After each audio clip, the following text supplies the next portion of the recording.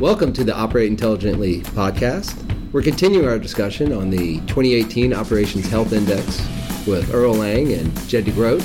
So let's shift over to one of the more interesting and newer technologies, and that's IoT, or the Internet of Things, and predictive maintenance.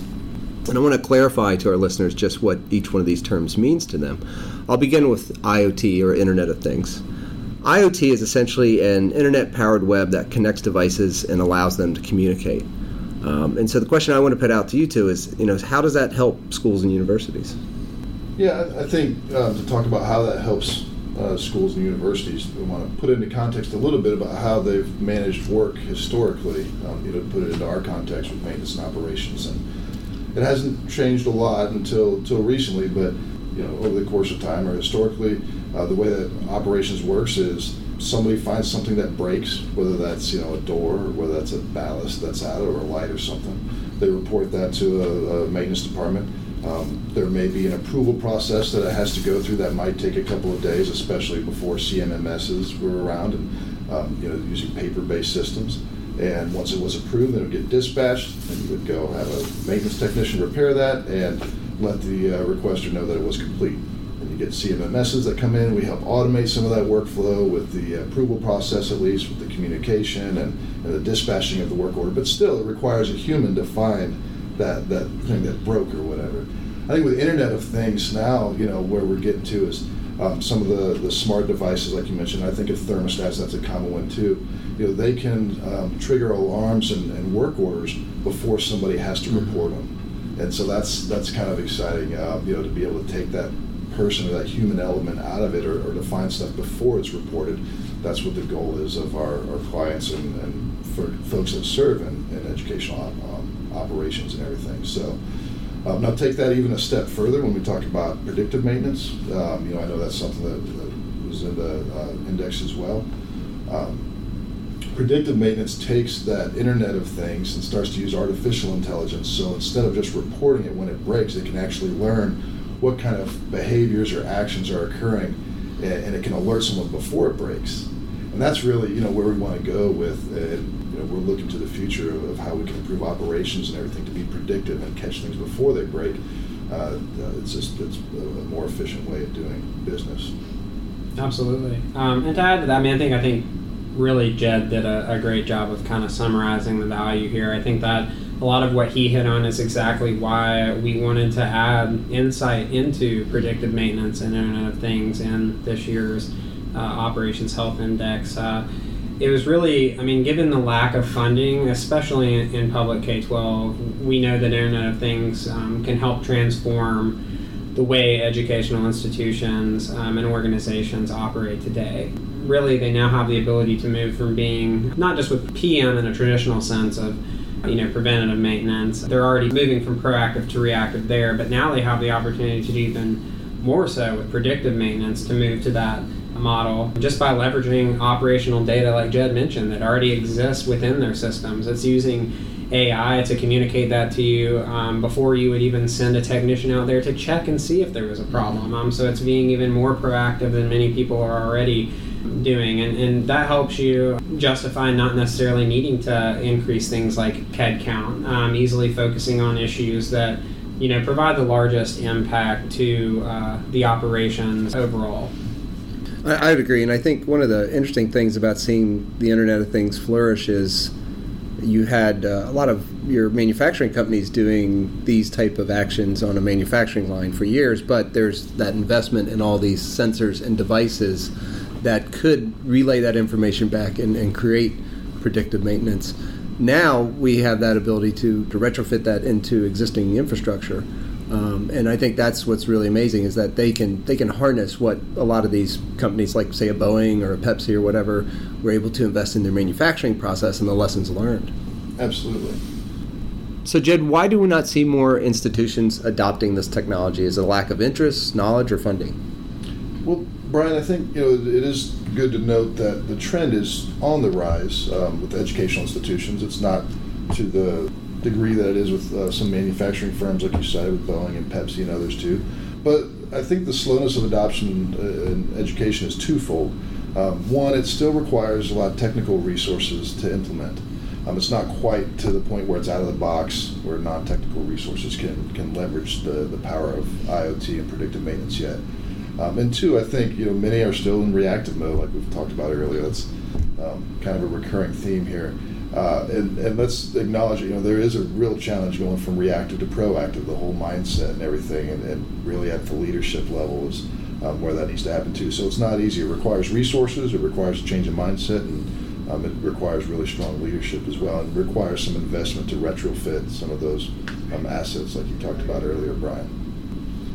Yeah, I think that this is a good portion to jump in and kind of talk a little bit about what surprised us. I mean, I think Jed hit on a good point there. It certainly is lagging behind a little bit in education, and he hit on some good reasons why. I think to build on top of that, one of the things that kind of surprised us when looking through respondents is that in general, K-12 schools responded a little bit more positively to questions around predictive maintenance and Internet of Things. And I think a little bit that made us raise our eyebrows a little bit there, because not to say that the operations of K-12 schools are not complex, that they very much are. With higher ed organizations, I think you typically see larger schools at times, and so with that tends to come slightly more complicated, widespread operations. And a lot of what we've seen in the market with a lot of publications even is that very much predictive maintenance and Internet of Things is a topic that's being discussed with higher ed a little bit more than it is K-12 right now. And so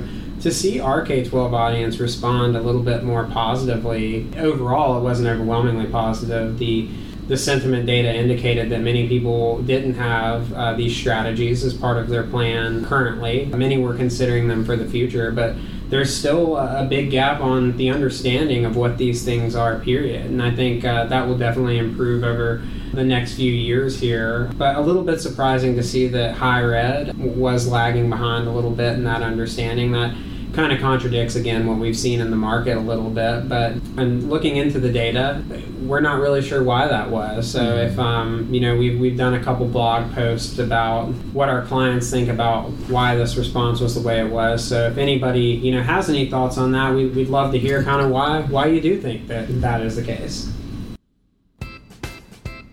Are you looking for a way to get inspired about your work as a facility or operations professional? Join us at our annual Maintenance and Operations Conference, Dude University in Raleigh, North Carolina, May 5th through 8th, 2019. You'll be able to attend educational sessions about your day-to-day work, meet professionals from across the country that work in your and other industries, and enjoy food, friends, and fun in the Dude's hometown. If you register this year, you can take advantage of our all-inclusive Dude deal. Learn more and register online at university2019.com. Now I want to talk a little bit about event management and energy, and this is another area that we covered in the OHI this year. And I was a bit surprised that the amount of events that the average education client that we see that occur after operating hours or on weekends is equal to having events all day Saturday and Sunday. So in essence, your school is never offline. It's always on.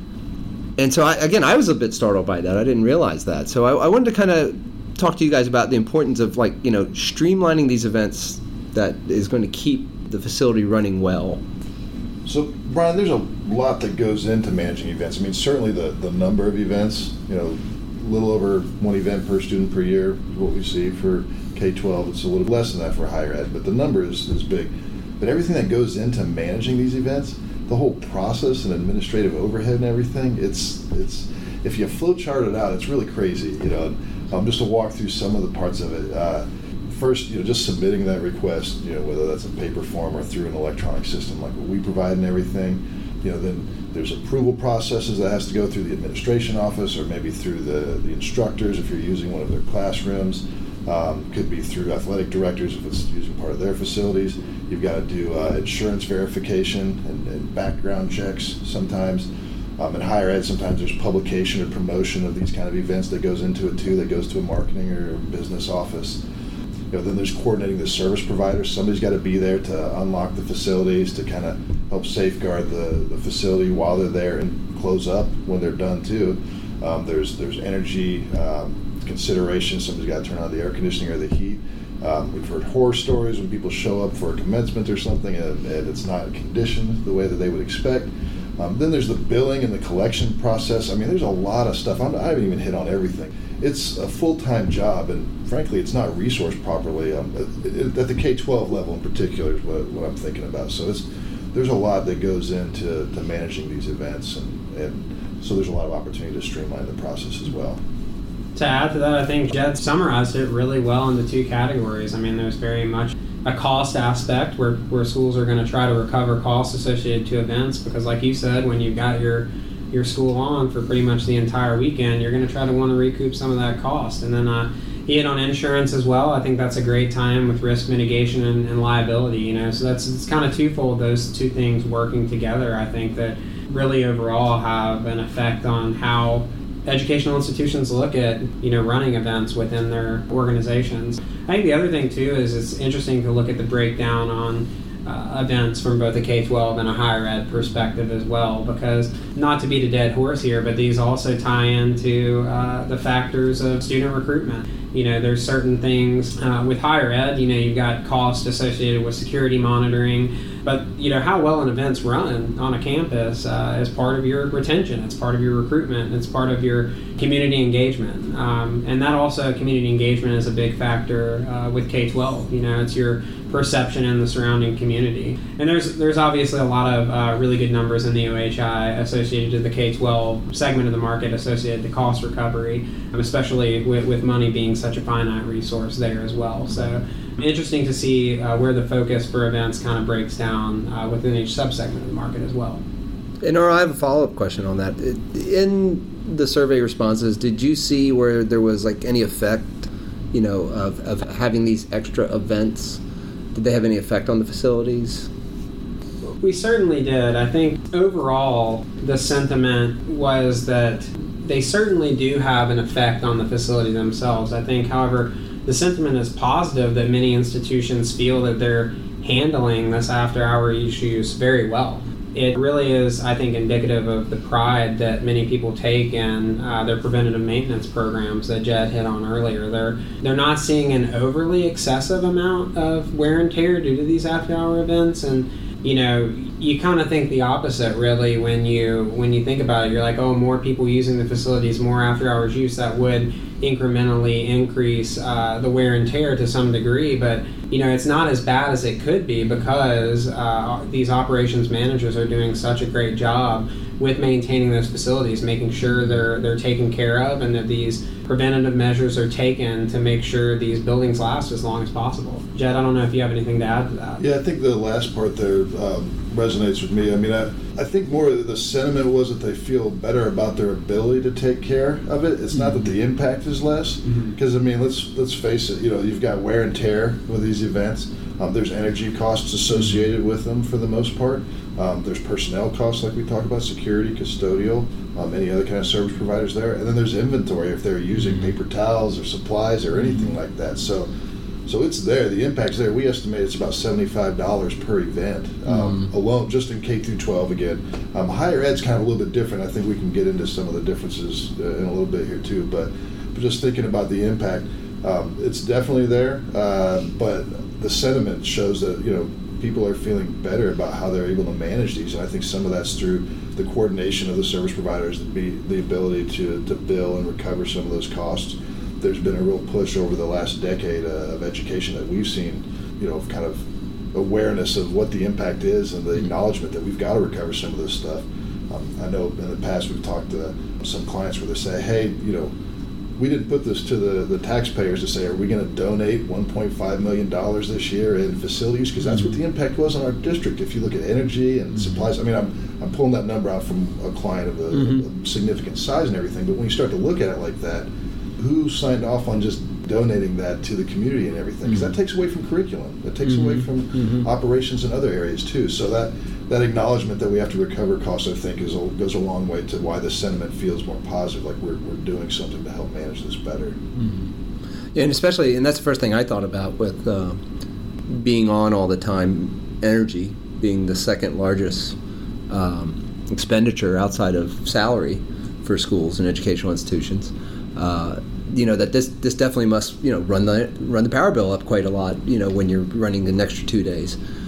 So looking at energy, Earl, I kind of wanted to ask you, and Jed, you as well, like, what energy trends did we discover? We definitely know this is a hot topic.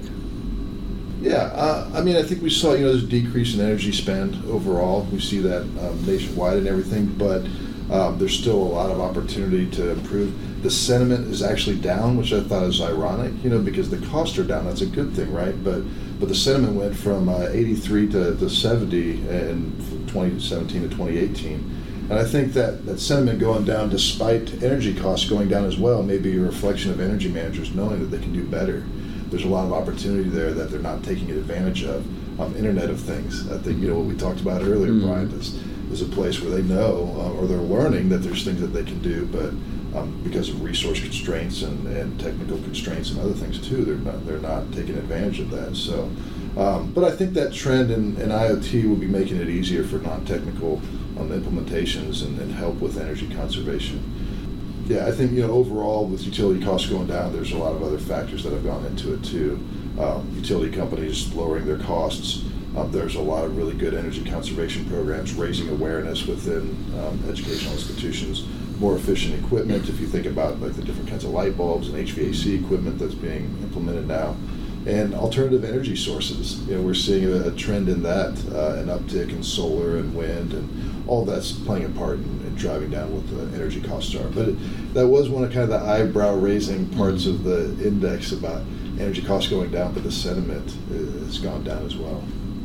So, as we said, there's a lot of great data and insights in this 2018 Operational Health Index, and I wanted to ask you guys, what surprised you? Yeah, I'll take that one, Brian, because I was really closely tied with putting this whole thing together and sifting through all the data. And, we've hit on a little bit of that already. We've talked about predictive maintenance and Internet of Things. I think that was our first real sentiment insight into that. So that, that data was surprising. I think there's a lot of work there to be done to generate awareness around what exactly PDM and IoT are in the market.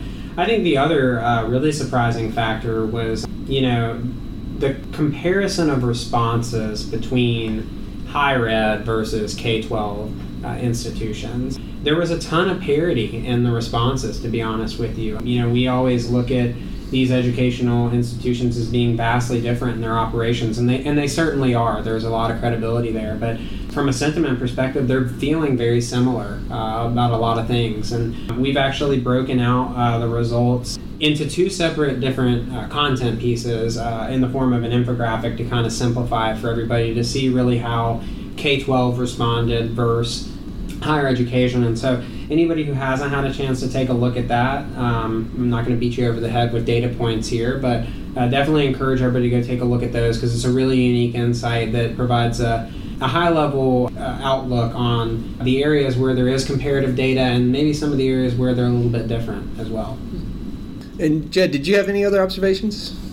Yeah, I think it's important to remember that what we're talking about here with the Operations Health Index is a sentiment score of subject matter experts in the educational operations field. It's based on a 25-question survey reflecting, the sentiments of these leaders, some of the most progressive leaders in the field around the country. And of course, it's combined with some of the Dude Solutions data point in our servers as well. But I'm reminded of a quote that one of our founders, Kent Hudson, would frequently say, and he quoted this from Dr. Deming, and I'm going to try not to butcher it too much, but he'd say, measure everything, and then know the most important things can't be measured. And that's not to discredit the importance of data. I'm a data dude. I'm a big believer in that and everything. But I think that's just to give credence to the sentiment of these 300 plus respondents and how they're feeling about the state of operations and everything. I think it's really important to understand the sentiment of peers and their respective disciplines. And I know from talking to hundreds of clients over the years and everything, hearing them try to explain to their stakeholders, their boss, why they need to invest more in certain areas and everything, why they need to invest in IoT or get better tools to manage their energy or facility use. It helps to point to a survey of 300 of their peers that says, hey, we're feeling good about this because we took steps already and everything. So I think that's incredibly powerful and important.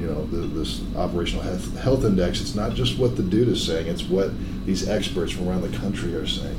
And when we dig into it, we've hit on this a little bit too. It's interesting to see that on the positive end of the sentiment survey are largely kind of external factors like community and facility use and energy expenses that they're feeling good about, which suggests that operations professionals are managing these factors and using tools and technology to manage them better.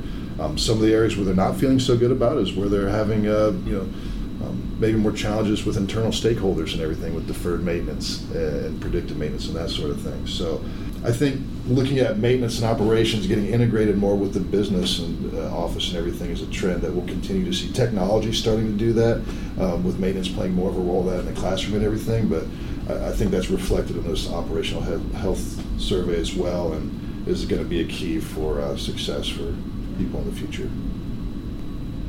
If you want to get your copy of the Operations Health Index, as well as the infographic, we'll have those available in the show notes, as well as on our website, dudesolutions.com. Thank you for listening to the Operate Intelligently podcast. Subscribe to us wherever you get your podcasts, leave us a review, and you can even email us at dspodcast@dudesolutions.com.